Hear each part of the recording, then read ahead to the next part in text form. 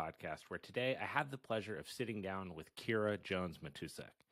Kira is the founder and CEO of Cacti Wellness, a productive wellness app and resource that helps women take care of business while taking care of themselves through fitness, meditation, and productivity trainings. Kira studied marketing at DePaul University and, following graduation, quickly turned to fitness and meditation to alleviate mental and physical stress. In 2020, she set out to combine her business background and passion for wellness and productivity by launching Cacti Wellness Collective, her OTT platform. She has a knack for the aesthetic and a workhorse mindset when it comes to content production. It's been a pleasure to watch Kira's side hustle become her main hustle over the past few years, and I'm excited to see where it takes her. A quick reminder for those that enjoy this podcast and want to support it.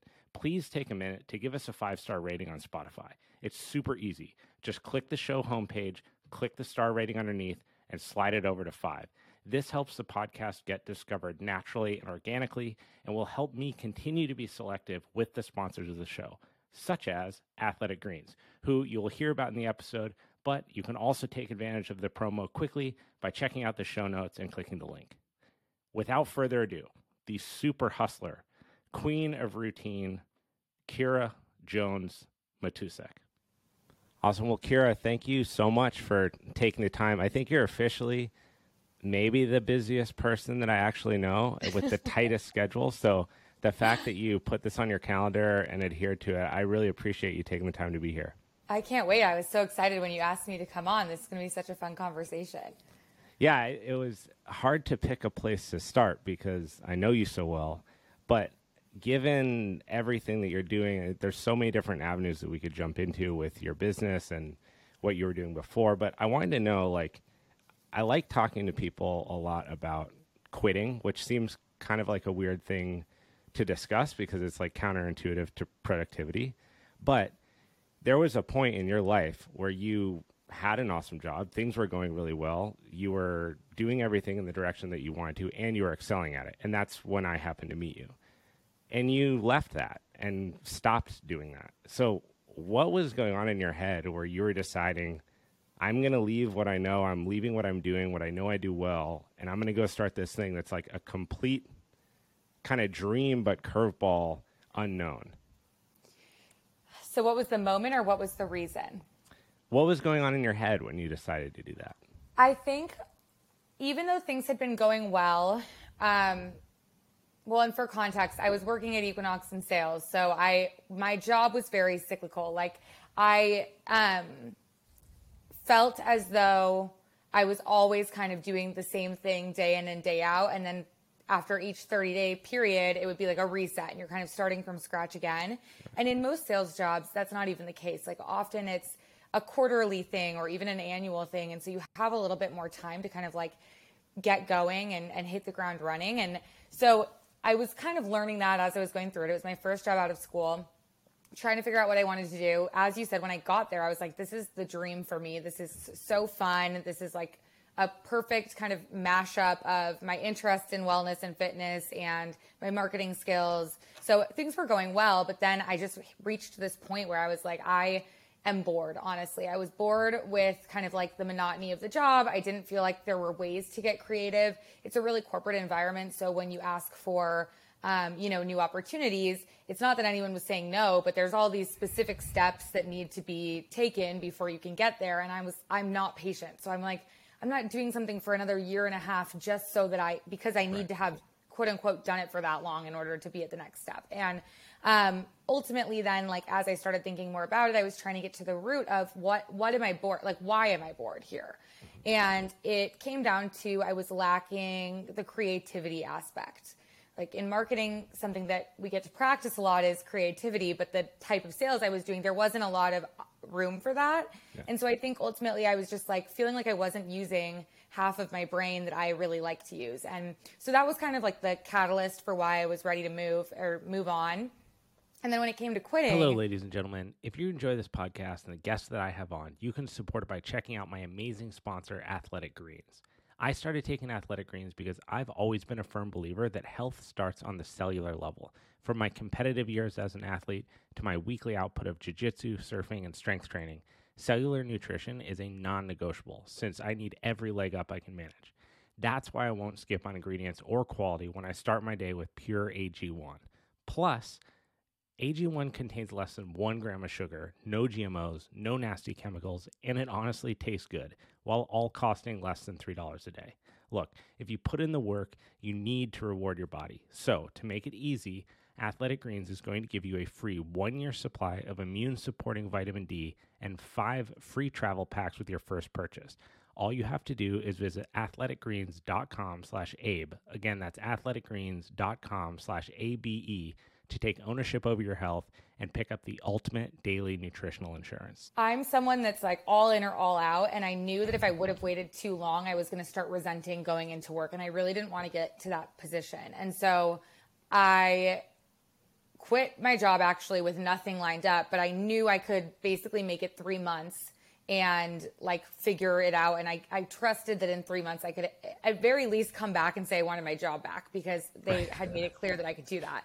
And so I left with nothing set up. And I mean, I really don't know what was going through my mind besides like, you're going to have to make this work because you're choosing to leave. But I think that when you're kind of pushed in that like under pressure situation, it's surprising how much you can do that maybe you didn't think you were capable of because you have to.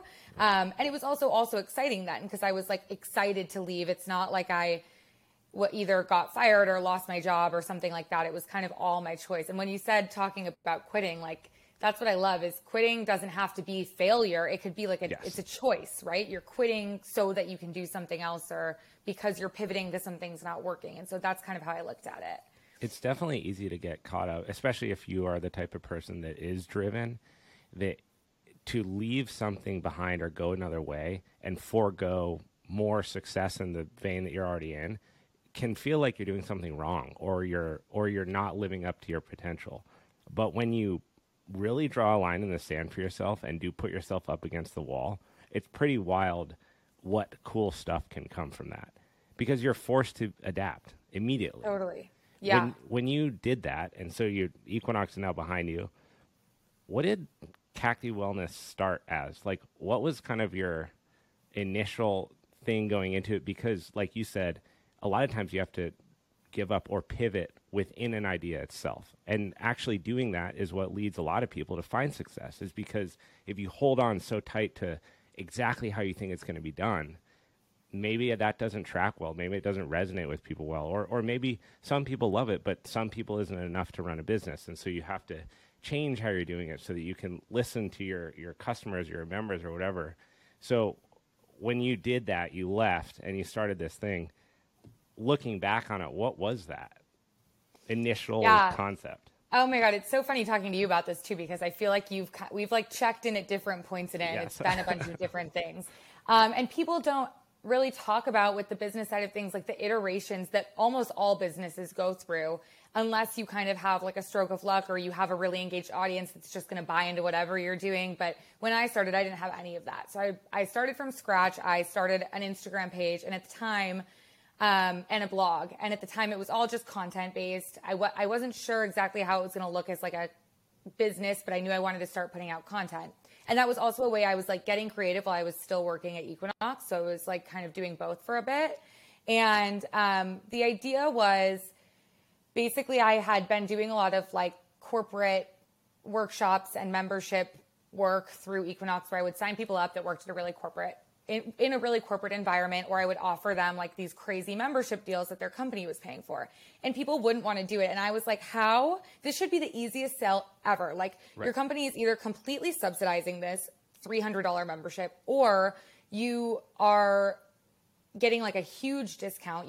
Your work is next door. Like it was kind of all of the odds seemed in their favor to do it, but people were super hesitant. And what I really started to realize is these people aren't working out at all. So to come to someone that has no experience and say, I want you to join this gym. They're like, I don't even work out. Like, what am I going to do with the gym? You know? But at the same time, most of their kind of like pain points were low energy, pain in their body, stagnant, like sitting all the time, wanting to lose weight, unhealthy options at work for food, like all of those things where you're like, okay, well, this seems like a really good solution for you, but to change that habit is really difficult. And so that's where Cacti kind of like originally came about was how can we combine that like hustle, productive work environment with wellness? Because I felt like that's what I loved. Like I love to hustle in my job, but at the same time, I always have worked in the wellness industry. So you get this like nice balance, I guess you could say, of the work plus like, you know, learning about things that can make you feel better. And so that was where the whole idea stemmed from. So at first I was just really like putting out content about why working out can make you more productive, why meditation can increase and enhance your focus, you know, things like that. Even just like the way that kind of the scientific side, I was doing a bunch of research at the time and would just like write blog posts on it. So that's how it all started. And then I actually was trying to do like a digital magazine for a bit. That was my first product.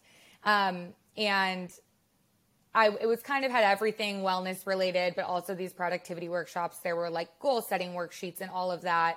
And I can't remember if I think I was just like selling it or giving it out as a freebie kind of to get people on my email list. But that was the first iteration and people would download it. But it's like, first of all, was so time consuming. I'm like, I cannot do this once a month by myself. Like there's no way. Right. And second of all, it's just, you know, how a magazine is. It's like you kind of look at it once and then you put it aside and it's hard to get people to go back to it, which is why print magazines aren't doing that well right now.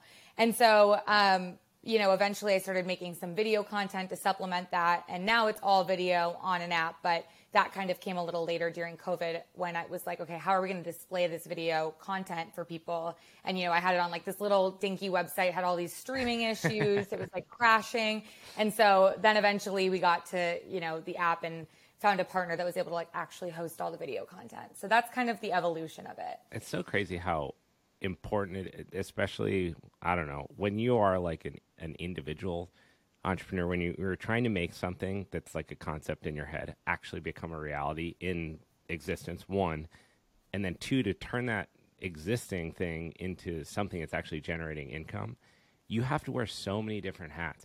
You have to be a writer, you have to be an editor, you have to be a video producer, you have to do the lighting, you have to do the audio, the sound, you have to set up the shots, you have to cut it, you got to do the wardrobe. It's like there are so many things that you have to be you don't even have to be excited about doing it, but you have to be willing to do it. Yeah. And get it completely wrong. There's so many times where I've put so much effort into making something and I'm like, this is just going to hit. Oh People are going God, to love yeah. this. This is going to be the thing that everyone shares. This is going to be the best episode.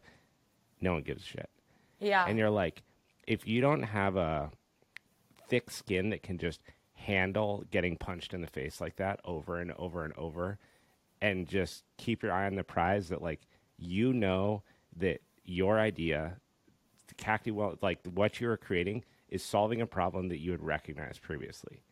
You are delivering something that like people weren't connecting that, and now you're doing it. Yeah. And you just have to trust in that, because then it gets you to where you were. I mean, you had been, by the time when the pandemic hit, which is the craziest time for digital anything, was like a catapult rocket ship. At what stage in your business were you in March 2020? So we were still, that was actually the launch. So my birthday is March 15th, 2020. Sweet. The day that everything shut down in LA. Well, no, okay, it wasn't born in 2020. My birthday was March 15th of 2020. The next day, everything shut down, March 16th of that year. And on my birthday was the first, I remember it because it happened to be a bit like an important day. Was the time that we launched the first digital like magazine. So on that pre-app, I was launching it on like a random, I had found this platform. It was like a PDF type of thing that people could make an account on, but I didn't own the platform at all. Like it was just, that was kind of like the vehicle to give the information. So that was just like this kind of like flip through digital, really pretty, designed out, almost like workbook magazine. Obviously that idea was never like polished enough because I still don't even know what I would call it today, but that's what it was. And so that was the day that we launched that. So then COVID obviously starts happening. And at this time I was still doing a lot of like freelance marketing for clients, like kind of trying to keep the lights on and pay the bills. And a lot of those clients went away. And so, you know, because either they wanted to pause or they couldn't pay because their clients weren't paying them or all of these different things. And so I basically was like, either I can go bust my ass to find some work right now in a time when no one has work, or I can just really take this time to like focus on what I'm doing, you know, take a couple unemployment checks and like figure it out. And so that's what I did. And at that point though, we still like, I think I was starting to see kind of that, especially studios had started making a bunch of fitness videos because that was their only way to stay alive. Right. And Instagram Live, remember everyone was going live every day with like workouts. And at this time I wasn't even a trainer. And so I was like reaching out to you and being like, can you send me a workout? I'm going to do it and film myself doing it. And then like teach people, but it's not even me making it because I'm not a trainer. Right. And so it all kind of just evolved from there. But I'd say like probably June was the time when I got the website up that had all of the beginning of the video content. And I was like filming it in my living room on a camera, some sort of like video camera. And was it were you getting traction at that point where things could you see the light at the end of the tunnel in a way that like it was going to turn into something, or were you still? I think I like had a lot of faith in, and I still do, in the industry, and especially knowing that, you know, everyone always wants to know what makes you different. Like for us, it's everything's under 20 minutes and it's tying in the productivity factor. And so I had faith, and I still do, that like those two things aren't being done everywhere. It's not really the traditional way to think about wellness. And so it's a little bit of a differentiator. And then I was watching what, you know, much more established people in the industry were doing at that time and thinking, okay, I'm on the right track. Like at least I'm working in a direction where we see there's like some, you know, proof of concept here for what we're doing. But I wasn't, at that time I had, you know, maybe 2,000 Instagram followers, and it wasn't a super engaged audience. At the time it felt like it was, but not to like scale this out organically. So I was seeing some traction. A lot of family and friends were doing it. I think like, you know, right at the beginning when no one had anything to do, more people were kind of hopping on. And then there was a big lull for the next year or so while I like launched the app and was kind of trying to figure it out. But I really spent that time focusing on content. And what's really hard with this type of business is like, I have to create content in order for there to be a product. Right. But if not a lot of people are using the product yet, it's really hard to know if the content I'm spending all of this time creating is even what they want to see, you know, like if they even care. And so I was, you know, I've spent a lot of money and time on like enhancing the production value and making all these workouts and filming all these videos. And obviously now they're being watched more, but it's also still hard to know, like, you know, am I going in the right direction? There's no answer. So it's just a matter of like trying everything and seeing what works. So I have all the time, like daily, I have this moment where I'm like, what the fuck are you doing? And I like ask myself this every day. And I've come to the point where I don't think it's a bad question to be asking. It's more like, I know what I could be doing with my personality type and my drive and all these things, right? And then my past of being a coach. And then there's what I want to do and what I know like super deep down when I'm like feel fired up. That's what I'm doing. But in between that thing becoming what I do full time for my life, for who I am, and like where I am, you're always juggling, like you said, this like doing stuff to keep the lights on and like keep the production flowing and all this stuff, and then finding those little moments where like something works and something is received well, and you're like, oh, okay, I am doing the right thing. Do you find yourself asking yourself that ever? And if you do, what kind of conversation do you have with yourself to like stay on track, to stay motivated, and to keep pushing in the direction that you're capable of going? Okay, so in terms of like, do I ever ask myself that? Yes, all the time. And I think that my biggest thing is like, I believe that what I'm doing, I believe that I'm doing what I'm doing for a reason, but there's, like you were saying earlier, there's so many pieces that go into this puzzle of building a business.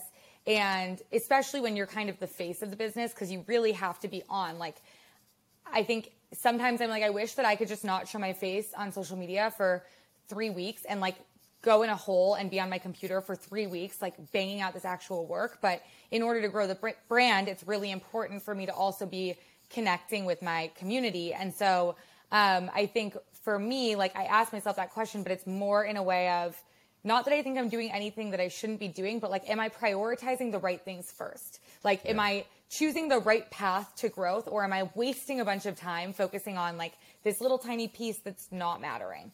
And again, there is no answer. And I think that's kind of what I end up telling myself is like, there's no way to know except for to do the work. Like you can sit there all day and think about, am I doing the right thing? But then you're not doing anything. And then if you're not doing anything, you're certainly not doing the right thing. And I also heard someone say once, like, they were talking about let's say you wanted to go back to school and you're like, maybe in your 30s and you're thinking, like I want to be a psychologist, but I would need to go to, 5+ more years of school and I'm 30. Like, oh my God, am I really going to be in school for 5 more years and not be a psychologist till I'm 35?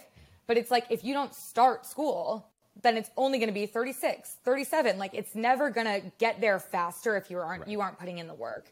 And so I'm not really like trying to go back to school or something like that, but it's like, I know where I want to be. And I think that has even moved, like that benchmark of where I want to be.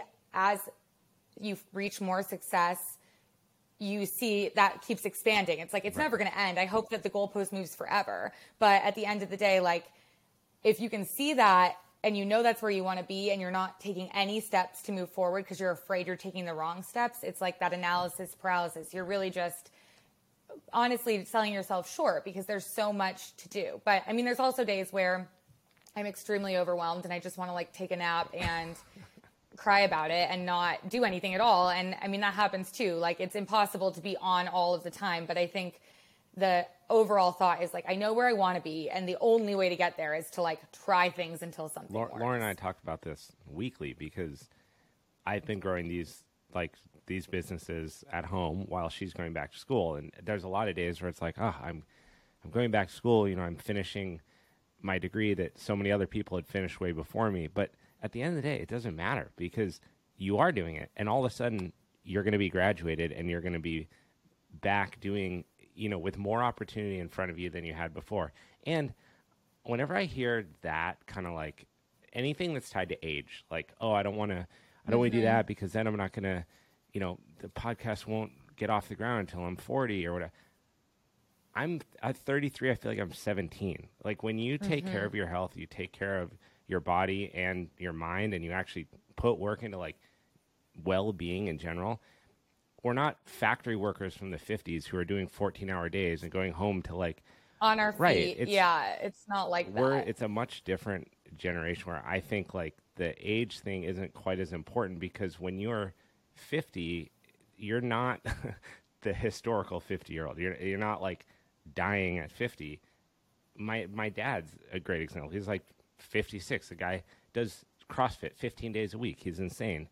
You can have your career take a little bit to get going. And I think our generation is interesting because you are starting to see people that are doing business similar to what you are, where Kira is the brand. Like you really are the face of the brand. You are running, building, creating the business. You're the marketing concept creator, right? You're wearing all these different hats, but because of, I think this is one of the big positives of social media and just media in general, your ability to reach people literally all over the world has never in history been greater. So you can connect with people in London or in Canada or in Mexico, and you don't have to go anywhere outside of New York. You couldn't build, 100 brick and mortar locations in the past with no capital and do it. So those moments where you feel like you're stumbling forward, you're so right about just doing it. Putting one foot in front of the other and seeing what happens. And I also think like to that point of who you're able to reach, it's like, I mean, I hadn't even really thought about that, but it's obviously social media gives you a big reach. But when it comes to like the side of the business where it's actually trying to put good tools in people's hands that could really use them, to imagine that being, especially like I grew up in Wisconsin and I grew up in Madison. It's not like a super small town, but it's, you know, smaller, and the Midwest does not get all of these new innovative things as quickly as the coast do. And to imagine having, you know, let's say a storefront where I had maybe had a couple classes a day and a couple productivity workshops and some fun like tech and stuff in there. I mean, the amount of people I could reach is so small. Like I wouldn't even be able to dream of reaching 28,000 people that I like talk to every day on social media. And I think that sometimes an interesting thing though that I'm really learning is that the conversion, and I think I'm saying conversion as a business term, but I also think like another word for that is just connection. Like the connection I feel with people when I'm able to see them in person, or even like something like this where maybe not necessarily one-on-one, but they're like seeing me live and they're able to communicate with me. And it's not just them watching like an Instagram story and having no feedback loop.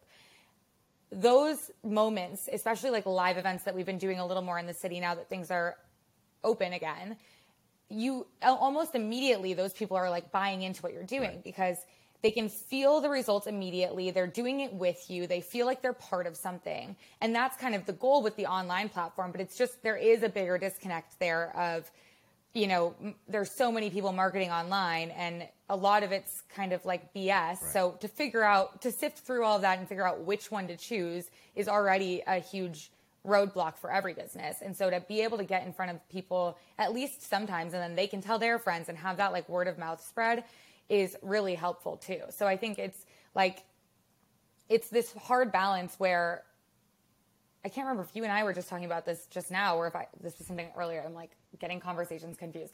It's this hard balance where digital used to be everything, like even like a year ago. And I think now people, it's like pivoting again where people are craving that in-person connection also. And so figuring out the right way to like, or I guess a good like fit where you're doing enough online and broadening your audience that way to maybe different countries or different states, but also really nurturing communities in smaller areas up close and personal is something that I've been finding to be important. Community is an interesting thing, like the proximity to your, and I actually mean like physically your local community. In New York, obviously your local community is huge because you have all these different areas. In Madison, it would be smaller.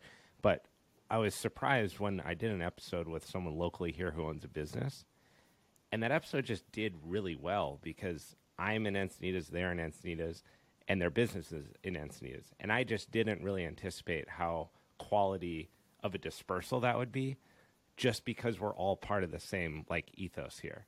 And so when you do start to get face-to-face, it does become an important component of what you're doing. That's why I've always wanted to do a live episode in front of like an audience, because I think it would be a really interesting experience to, one, have it be live. So like the mistakes are live, the laughter is live, everything's real, but then you're actually in front of community members. But back to kind of with Cacti, it's interesting because your platform is entirely digital, right? So like your offerings, the subscriptions, the app, everything comes through digital. The social obviously is digital. Do you see a world where you begin to want to do in-person Cacti type stuff? Is that kind of an idea? So this summer, actually like recently, I hired someone to help with PR, and really what that means is like events and influencer marketing. And so we are experimenting with some live events in New York, which I'm super excited about them. However, I think there's such a difference between, to me, and all of these options are valid, but for me personally, there's such a difference between being a fitness instructor where maybe you either work for a studio or you're like on a schedule at a few different studios consistently, and owning a brand that's like completely your own, whether that be a chain of studios that are maybe in New York or something, or online. And I think what I've really found is like when you start to do live events, then people want you to do more of them. And that's great, obviously. But also it's, again, that balance of time where it's like, I don't want to get into a position. And then I also travel a lot. So it's like I cannot commit this is why I work for myself, so I don't have to commit to like showing up somewhere multiple times a week, every single week, again and again. And that wouldn't make me happy. And so I think that that's kind of like now the balance I'm hitting, where I'll do some events or we'll pitch an event and people are like, well, we'd love to have you on the schedule. We don't really do one-off events. And I'm like, well, I'm not really going to get on a specific schedule. And also what I love about the events that we've been doing is they're very like all encompassing. So maybe I'll lead a workout, but then we really try to bring in other things that show the entire brand kind of like in a 3D way. So for example, next week I'm hosting a panel and I'm going to do a breathwork session at the beginning, but then we're having a panel talking all about productive wellness and what that means to a variety of different people in different industries. And then we have like gift bags that have a bunch of products that we talk about on Cacti. And so it's kind of this like almost like immersive experience of the brand. And I think that is really cool and really fun and something I almost could see like doing on a really large scale, maybe a few times a year across the country or something like that. But still, at the end of the day, I think I want to build a tool that is something that people use every single day and feel like it makes their life better every single day. And with live and in-person events, they're more novelty. Right. Like that's not something that you're doing every day and it's not a habit. And so it's exciting and they're fun. And I think that they're a great way to build the community. But I also think when you're trying to like change an industry, you have to be light on your feet and able to like move around digitally. There's so many things I want to ask you about all that, but I will. But I'll start with this. How important is it for you to say no to opportunities that come your way? So no used to be super important to me, but this year I'm trying to be very yes, because again, with the kind of like building a community here in New York, I think, so I moved to New York a year and a half ago now. And when I moved here, it was peak pandemic. The vaccine hadn't come out. They had just opened like 25% indoor dining. It was the middle of winter. It was freezing. We would literally bundle up in coats and sit outside and eat just because we wanted something to do. Like everyone in the city was doing that. It's like crazy to think about now. You couldn't pay me. But at the time it was fun. And I also had moved with my now husband. And so we were just very like trying to kind of nest here and figure out our bearings. And I wasn't spending a lot of time like networking and building a community. And I also in my head was like, I need to build this community online. Because of the pandemic. Now, because of the pandemic and just because I wanted like, I don't know, more followers. I don't know. I was like trying to figure out how to make the social media thing work so that I could build a business.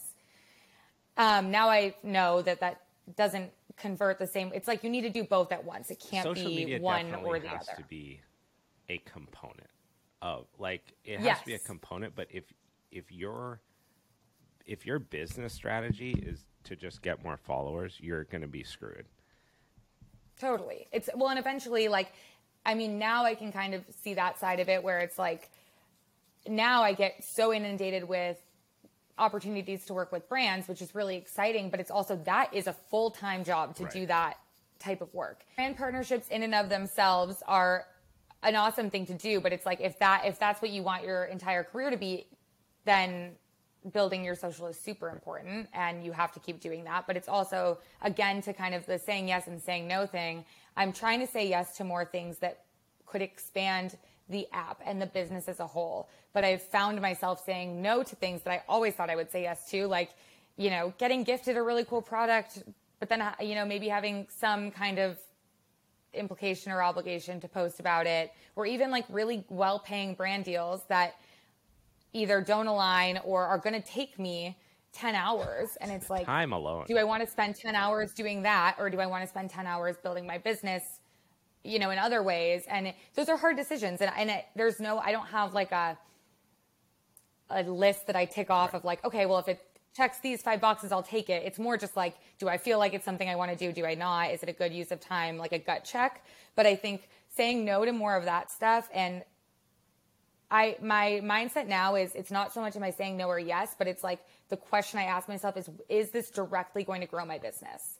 You know, directly or indirectly through like connections or something like that. But I'm not just saying yes to say yes, or saying I'm trying not to just say no as my introverted self because I don't feel like doing something. I'm trying to still say yes to opportunity, but no to things that maybe are distracting.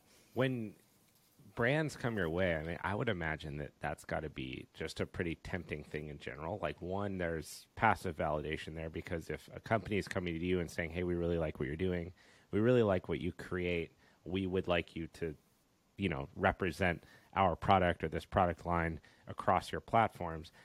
In a way, that's kind of like a pat on the back. Like, hey, your brand aligns with our brand. Good job, Kira, because your brand didn't exist 5 years ago, and we've been a big company for a long time. So there's some kudos to you for what you're creating, the aesthetic, how you do this.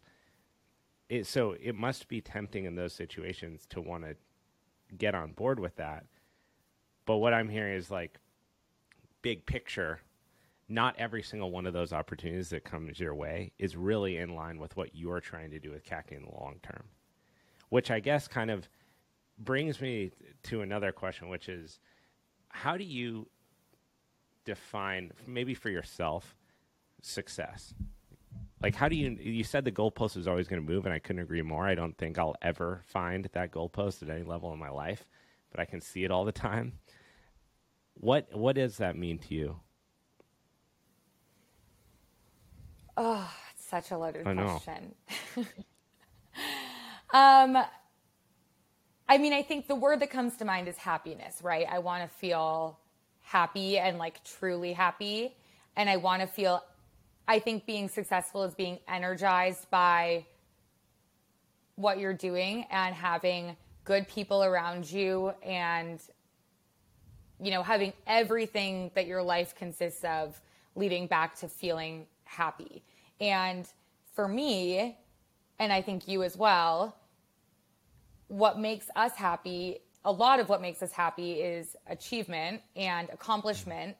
And I think it can be hard to get caught up in, like, why do I want to accomplish that? Is it really important to accomplish that? So I don't think that any one accomplishment is success. Like, there's nothing that's ever going to happen for me where I'm like, all right, hit my peak success, I'm done forever. Like, 27, I turned 27 and I'm good to go. Like, it's never gonna, I hope that I never feel that way, because I think I would feel, like, bored before I would feel that way. But I do think, like, right now I feel successful, but have I done everything I want to do? Absolutely not. But I feel successful because I feel like I'm in a place where I have edited my life in a way that I'm really focused and honing in on things that matter to me. And I make hard decisions sometimes to not either, like, fuel certain friendships or do certain social things or work with certain companies that maybe I really like, because it's not leading to my overall happiness. I like and that. With that, I think, like, for me, the priorities that I have the most are definitely, like, relationships. So my husband, my family, first and foremost, and then my close friends, my work, my career, my impact. And honestly, that's about, I guess, myself. Like, I really value the relationship with myself and taking care of myself, which fortunately I get to do that while also documenting a lot of that for work, which is, it's kind of nice, 2 birds, 1 stone, but also, like, checking in with myself. And if I feel like I don't want to do something that day, I don't have to. But yeah, I think that's kind of where I would go. Is there anything that's, like, monetary? Does success have any ties to monetary achievement for you? So I'm very motivated by freedom. Mm-hmm. I don't think I'm money motivated. However, you have a lot more freedom to do what you want to do when you have more money, because you're able to fund things. And I'm not even saying, like, a trip, although I love to travel, but even, like, things I want to do with Cacti cost a lot of freaking money, like, a lot. I know. That's why I asked this, because I'm like, there's been points in my life where I'm definitely money motivated. I mean, I can go back to training was a great example. When I started training, I was not making, like, any money. I was working at Enterprise Rent-A-Car. It was terrible. And I was like, I'm going to bust my ass. I'm going to hustle. I'm going to, make X amount of money before I turn X. And you quickly realize that as soon as you do that, if that's your driving force, the second that you accomplish it, you're right back to square one. And so you do have to instill a value system, like you just said, where maybe instead success is tied to, like, okay, this is great. I don't have to go to work today. I'm working, but I don't ever have to go into an office. I don't have to report to someone. If Laura and I want to take a trip on the weekend, we go. If I want to go do something else, I do it. And so you have all these trade-offs that aren't monetary items, but they are showing you that what you're creating, what you're doing, is allotting you time to live the life that you want to live. And if you could like go back in time and look at yourself and be like, damn, you're so cool when you got older. You live in New York, you're happily married, you own your own business. There's all these things that you could tell your younger self that are very clear indicators that you are your younger self's version of what success might be. And that might not be tied to money in any way. But you hit the nail on the head. Like, to go and see the world or to fund a project, something you want to do. Like, it would be amazing to be doing this in person in New York in a studio that's sick, that has all sorts of lighting and video and audio and a producer on set. And then everything that gets cut from it is like TV ready. Like, those kind of things to me would be so sick. But after, like you, doing a little bit of production on my own, it's insanely time consuming and insanely expensive. Because if you're not going to do it yourself, you got to pay someone. And if you're going to pay someone, it ain't cheap. So it's like a crazy trade-off. Yeah. And I also think, like, well, I have an interesting relationship with money. I feel like I have a very, I don't know. I like my relationship with money, but I wouldn't necessarily recommend it to anyone. Like, I should not be giving anyone financial advice. Let's hear it, though. This is good. Okay, I have like a strong abundance mindset. I've always been a spender, always. Since I was 5 years old, I wanted my mom to like take me shopping so I could buy stuff. Like, I like to consume, I like to spend, and that goes for like personal items, but also like business. Like, I like to feel abundant about it. If I'm going to spend this much, even if I'm not making that much back from that one spend, like, it's all going towards growing something, and that energy is going to eventually pay off. Like, I really believe that. And I think you have to believe that. And no matter what, when you're an entrepreneur, you have to believe that like little things you do now are going to pay back a millionfold. Right. Otherwise, why would you do it? You can't keep going. Right. But I also think, not to be morbid, but like, I could walk outside right now and get hit by a bus and die.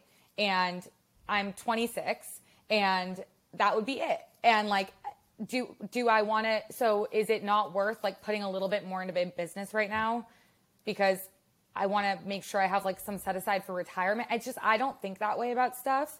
And I know that's not what we're taught. We're taught to like be very careful and well thought out. And yes, hopefully we'll all live and not have like a tragic accident and live these long lives and need to think about like retirement and funds and all of that. But I also think when you're an entrepreneur, it's like, it's all risk. Yeah. It's all risk. You never know if something's going to work. And so to be like kind of penny pinching your way through, I don't know. I've never been one to do that. And I think so far it's been okay for me. However, there have been months, luckily we've been okay for a while, but there have been months where I'm like trying to figure out how I can get someone to pay me $1,000 for something so that I can pay rent. Like, it's not always amazing, but I've always paid rent. So it's like one of those things where I think, again, with the quitting, if you have to do something, you'll do it. That is so important, because, and maybe this is part of social media that is challenging, is if you're a brand, or in your case, everything that you put out, it's exponentially more than in the past, more polished, right? Like, you put forth better content, better videos, better stuff for the site. The life is more lavish than it was, and that, like, everything is just better than it was before. And you can paint that image while you're also at the same time trying to find $1,000 to pay rent, and nobody gets to 100%. See that part. And that's a really important thing, because I feel like, especially now in the world, it's just very easy to see how much people are crushing it. Like, I mean, people that are really crushing it, right? Like A-list celebrities, or like the biggest podcast in the world, or people with the biggest YouTube shows. Those people are raking it. And it's, when you look at that, it kind of on paper looks the same as someone else is doing something similar. A show's a show, right? Content's content. But you don't see that, like, the person that is on that level, they had a moment too where they were like robbing Peter to pay Paul, and they were begging, their friends that they could train them for free so that they shoot a video, or that they'd, create this piece of content for someone so they pay them so they could pay rent or their car payment or whatever. I don't think anyone, unless they were just gifted the money from family, has really achieved that without this part. And nobody wants to really be that honest about it. Yeah, and I think it's part of maybe why people don't want to be honest, or I'm super happy to be honest about it, but it's not something I bring up really either. It would have to happen in this type of conversation, but it's not a conversation starter. I mean, most people don't really talk about their finances, and if they do, it's kind of usually a little weird and off-putting, if someone's bragging about something. So I think that, it's and that's also, I got this question the other day on an anonymous Q&A that I did that was how do you afford designer bags and shoes while running a startup? And it was, to me, and maybe I'm sensitive about it, but I was it felt like such a... It's backhanded. Kind of backhanded comment.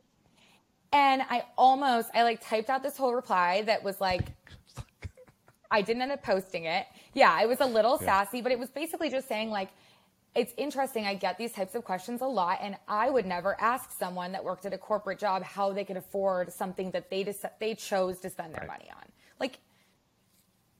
There's plenty of, I don't go out clubbing, so I'm saving a lot of money there. I don't know. There's just, it's you don't have to explain yourself to anyone. But I think what would be a helpful conversation, especially among founders, is the sacrifice and how uncomfortable it is sometimes to try to keep up with this certain level of performance and maybe the way that things appear when you're in a situation you never really wanted to be in. For me, the worst thing I could do is have to go ask my parents for money.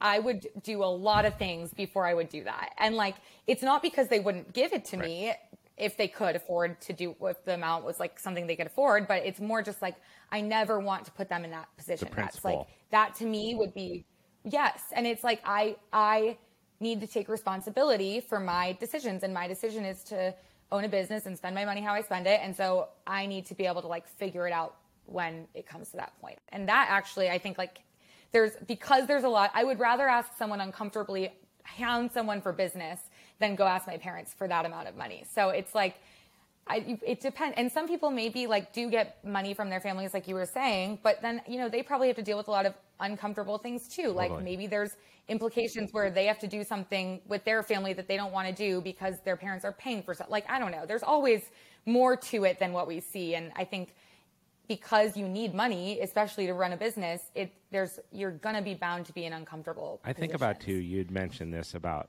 how you can walk outside and just get crushed by a bus, and that's it, right? And that's not more likely to happen to anybody than anybody else. It can happen to anyone, and it could be a bus. There's a million different ways that things could just go horribly wrong in an instance, and you're left with a head injury or paralyzed, or you die, or whatever. I mean, yeah, it sounds dark, but when you reflect, these things happen. Yeah, and when you real. reflect on them, I think it's in those moments that I can appreciate the trying to figure everything out as you go forward. Because if you're happy doing what you're doing, and that can happen at any point, it kind of sets you in your place, and it helps align your priorities with. It helps you make decisions on if you're doing the right thing. Because if you know that and you feel okay with that, then you're probably in the right spot. If you think about that and you're like, man, if that's the case, I really wish I was not doing what I'm doing at all. I hate this business, or I hate this job. I wish I didn't work for this person. You should go do something different. But if you can think about those things and get excited about what you're doing, maybe it's not making $1 million yet, but you get to live this life that's productive, that's of your own design. That you actually enjoy. And I think that... Right, it's that's such a good X factor. point. Because if you do that... Yeah. And you just keep doing it, and that's the hard part that you touched on in the beginning. You just fucking keep hammering at it. Eventually, you haven't given yourself any other options. And it's easy to freak yourself out because you go... Even at 27, it's okay, what if I grinded hard for like 5 years and Cacti didn't turn into anything, right? And you're 32. One, you're super young. And if you're willing to do that, it's going to turn into something. Yeah. And if you were like, okay, or what else could I do? Well, I could go get a sales job, right? I'm really good at sales, and I could bust my ass for 5 years, and I could climb up the ladder, and then I could be a regional, and then I could be a... That sounds horrible, right? Like, so even if you 5x'd your income doing some shit you hate every single day while running the risk of getting hit by a bus, that's horrible. Right.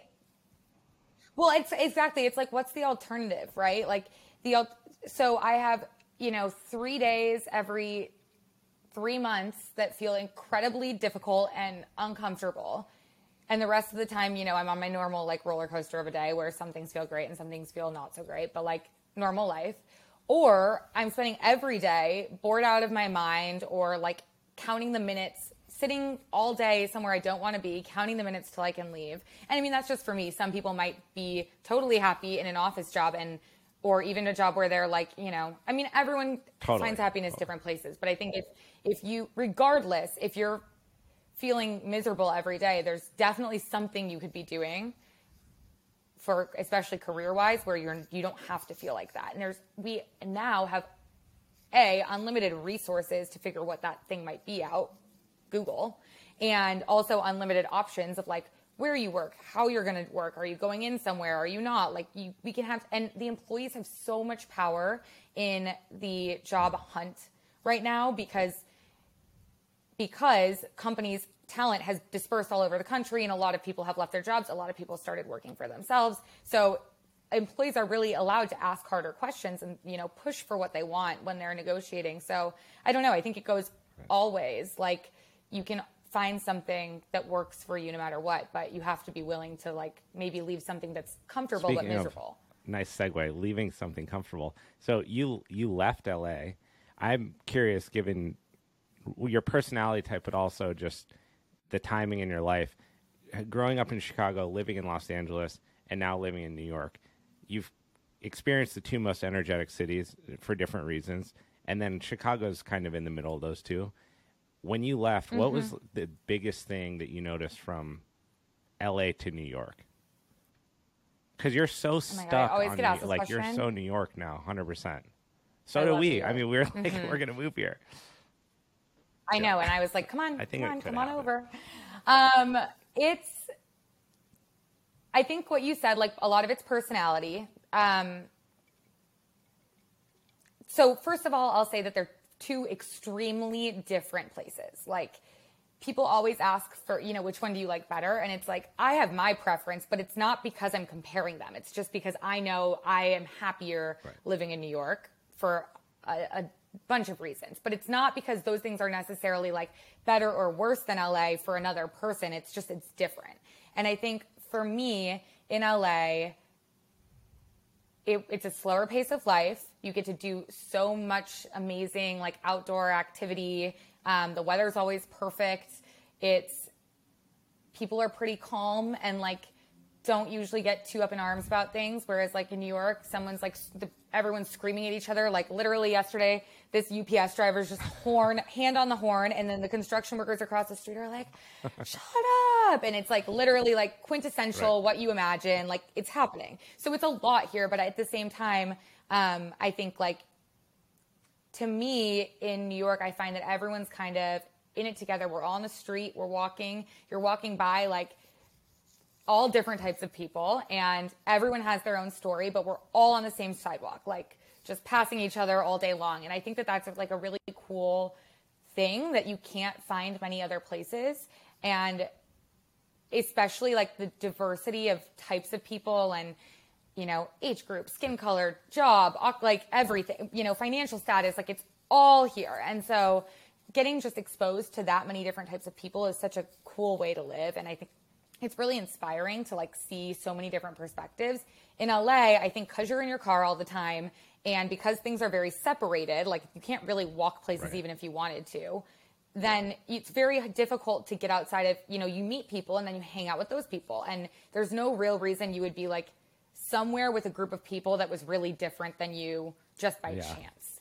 You know, even like if you're going to a bar, or you're going to a restaurant, like usually you're going somewhere where the people that are there are also similar to what you're doing, you know, like they're doing the same things you're doing. It's just, you don't get that kind of like integration into the culture as much. And I think for like, especially owning a business, it was really hard to be like hustling in LA because I felt like I was super isolated.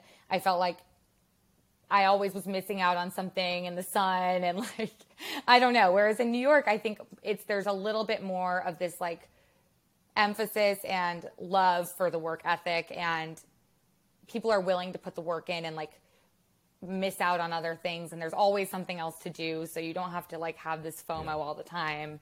But yeah, for me, New York is it. And I love Chicago too. Chicago and New York are a lot more similar.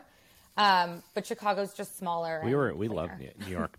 Getting to see you was actually super fun to be able to walk around and like see your neighborhood and then see these different pockets. It was like, we came back from that trip on such a high. I think the culture and diversity part just can't be understated, from the food to physically the people that are around you. I mean, the walking down the street and seeing different people is a perfect example because, yeah, LA is very car culture. So you're going to have people on the street, but they're homogenous to that area. Whereas in New York, you're going to get so much different cultures and people and style. Like, I felt like everything in New York was just cool. Like, it just was cool. And then everything in LA is everyone's trying to be cool or trying to show you how cool they are.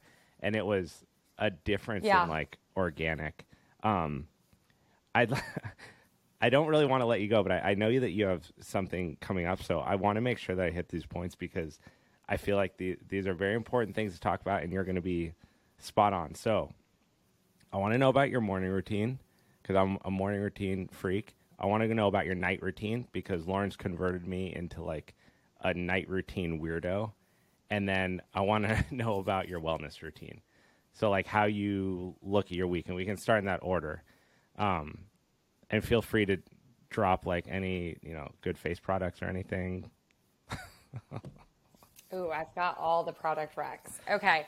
I love that you said morning and then you said night because I am totally a night routine freak. I think that actually would be like my biggest morning routine tip is have a night routine, because if you don't sleep well, then you're not going to have a morning routine, or your morning routine is going to be shitty and you're going to be annoyed. Like, also, I think there's no point in doing a morning routine if you didn't get enough sleep, because you should just keep sleeping, honestly, instead of like getting up an hour earlier to write in a journal. The audience here is no stranger to how important sleep is. I can't communicate that enough. So that's very much in the vein of the show. I'm just getting into that. Like, I was never a good sleeper. I didn't value it. I wasn't consistent about it. And now it's like I'm so energized now that I've been focusing on my sleep. It's insane, the difference. Even I think like the biggest thing is just going to bed. It's obviously there's like events and things where I'll be out later than I want to be, but ultimately like I try to go to bed at the same time every day, wake up at the same time every day within like an hour or so window. And I think that alone has really helped. I also got an Oura ring. So, that's been really cool. Yeah, we'll have to like talk about it. I gotta get an Oura ring sponsorship because this is back-to-back episodes that it's been mentioned, and I'm a big fan of it. I haven't used it myself, but with clients, and if you're tracking sleep, even Dr. Jennifer Martin, who I had on from UCLA, she said that that's the most useful tracking tool that you can have for sleep. Oh, wow. And that's what I'd heard, because I wear an Apple Watch, so I didn't really need something like that for my activity, but like it doesn't do much for sleep. So I pretty much just use it for sleep. But so ultimately like my night routine starts with, biggest thing is phone away an hour to 30 minutes before I'm going to go to sleep. I charge it in the hallway. So like put it on airplane mode, put it on the charger and leave it.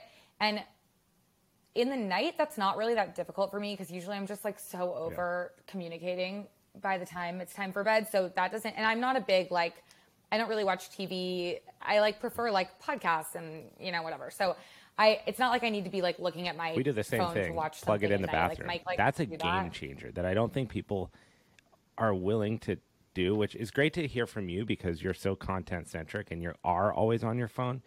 with your life, it changes everything because it stops stimulating you.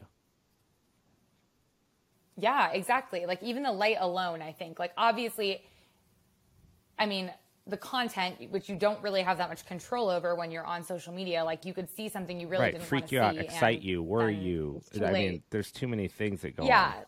Yeah. Drama, like someone texts you something. Exactly. It's just like you don't have control over what you receive. And so to an extent, you know, there's only so much control you can have. And so I think putting that away is huge. I do that.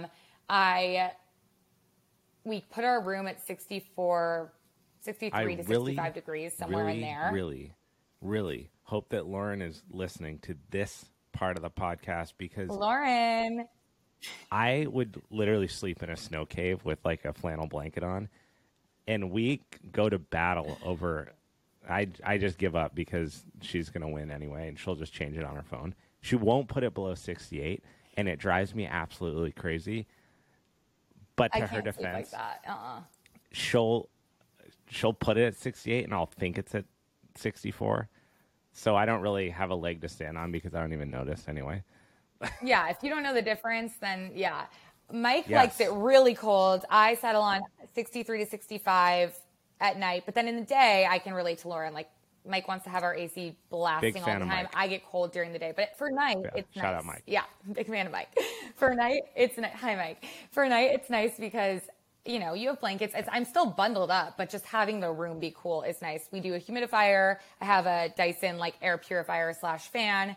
I really like that for the sound, which I actually listened on like a Huberman Lab podcast that he was saying having that like constant white noise maybe isn't the best thing for you, but too bad. That's how I almost can't sleep without fan noise. And what else? I mean, we just do red lights before bed, so we're only seeing like the red light bulb. I have you can get them on Amazon. It has like a remote control, so I can just easily turn it white, red, off, on. You can get book lamps like that too if you're not a like Kindle $12 person. My book lamp goes red also, same for the same reasons. Oh, that's smart. Yeah, I use a Kindle. So I do use, I guess, technology in bed, but only the Kindle, which really just is, I take the brightness all the way down. So it's just like reading a book. And then my other big thing that I think is a little bit different that I do at night is usually I'll try to script, which is a form of journaling where you're basically writing things as if they've already happened. So I'll say, let's say, for example, I just went to Miami Swim Week and I completely was manifesting that. And so I'd be writing in my journal every night, like I'm going to Miami Swim Week, I'm attending this and that event, and almost everything verbatim happened. So it's just putting your energy in that direction. And especially before you're about to dream, I feel like it's nice to kind of dream out on paper a little and then go to sleep with that instead of thinking about all the things you're stressed out about before you fall asleep. I actually haven't heard of journaling for sure, like in the morning or at night, but I do like that. So it's like almost proactive journaling for your future. Exactly. And I'll date it to the date that we're on, but I write it as if it's happening, 2 years in advance, a month in advance, whatever it is, especially if there's something I'm a little stressed about that's coming up that I'm not stressed, but I really want it to go well, then I'll journal it as if it went well. And it's just a good practice. Then I feel more at ease. And your brain actually doesn't know the difference. If you're thinking that something happened and it happened, or it actually happened, your brain, so then you just don't feel that fear because you think your brain subconsciously thinks you've already done that. It doesn't mean daydreaming is a huge part of my creative process with production and editing and any kind of content creation stuff. It's funny you say that. I think during the day a lot, whether it's on a walk or post workout or something, and envision a lot of the things that I then go on to cut down or edit or change or reach out or things like that. It's super powerful tactic.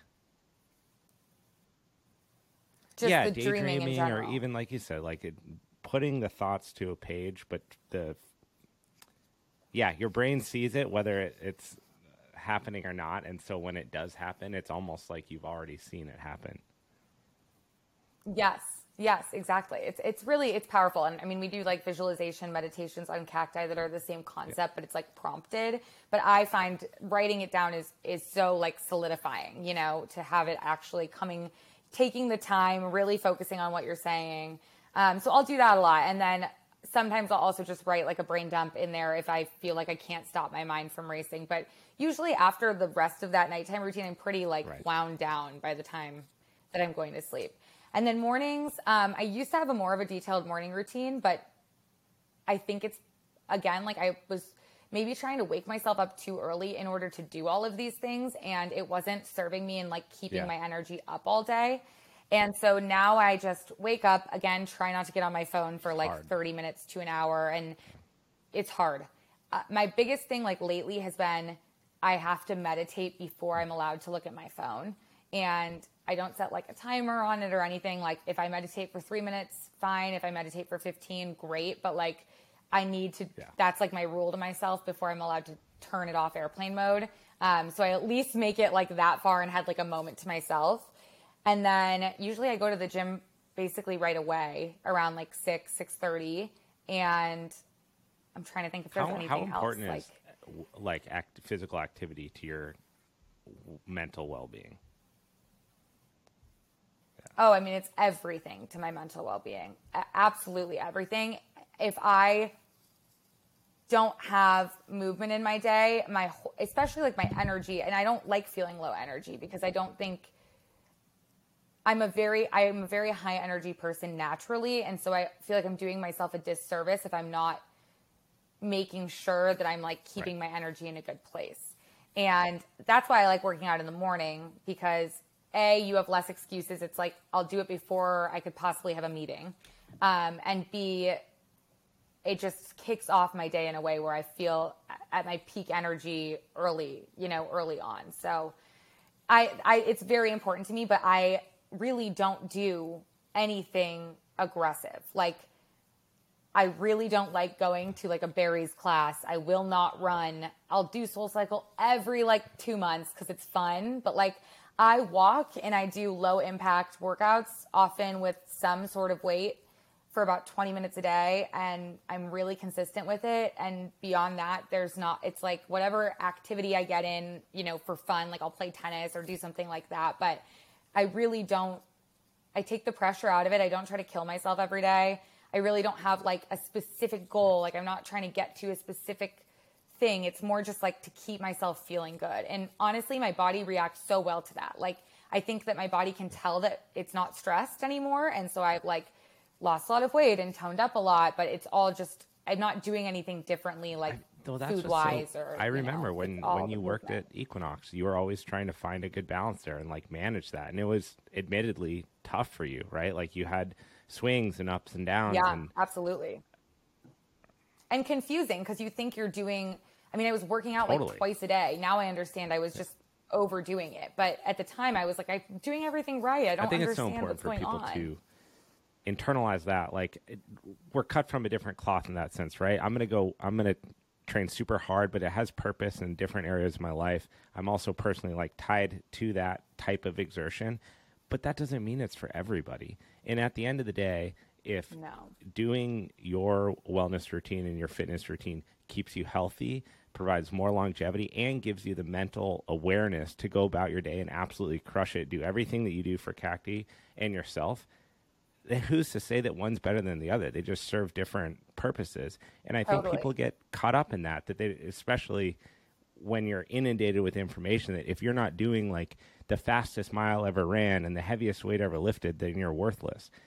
Not the case at all. In fact, dialing it back in some cases in a way that gives you more consistency will actually give you more productivity in the end because your energy is in the right place. Yeah, consistency is everything for me, and I just know myself. It's like I'm not going to do something for an hour every day because there's going to be days I don't want to do it, and if I'm planning an hour and I don't want to do it, then I'm not going to do anything.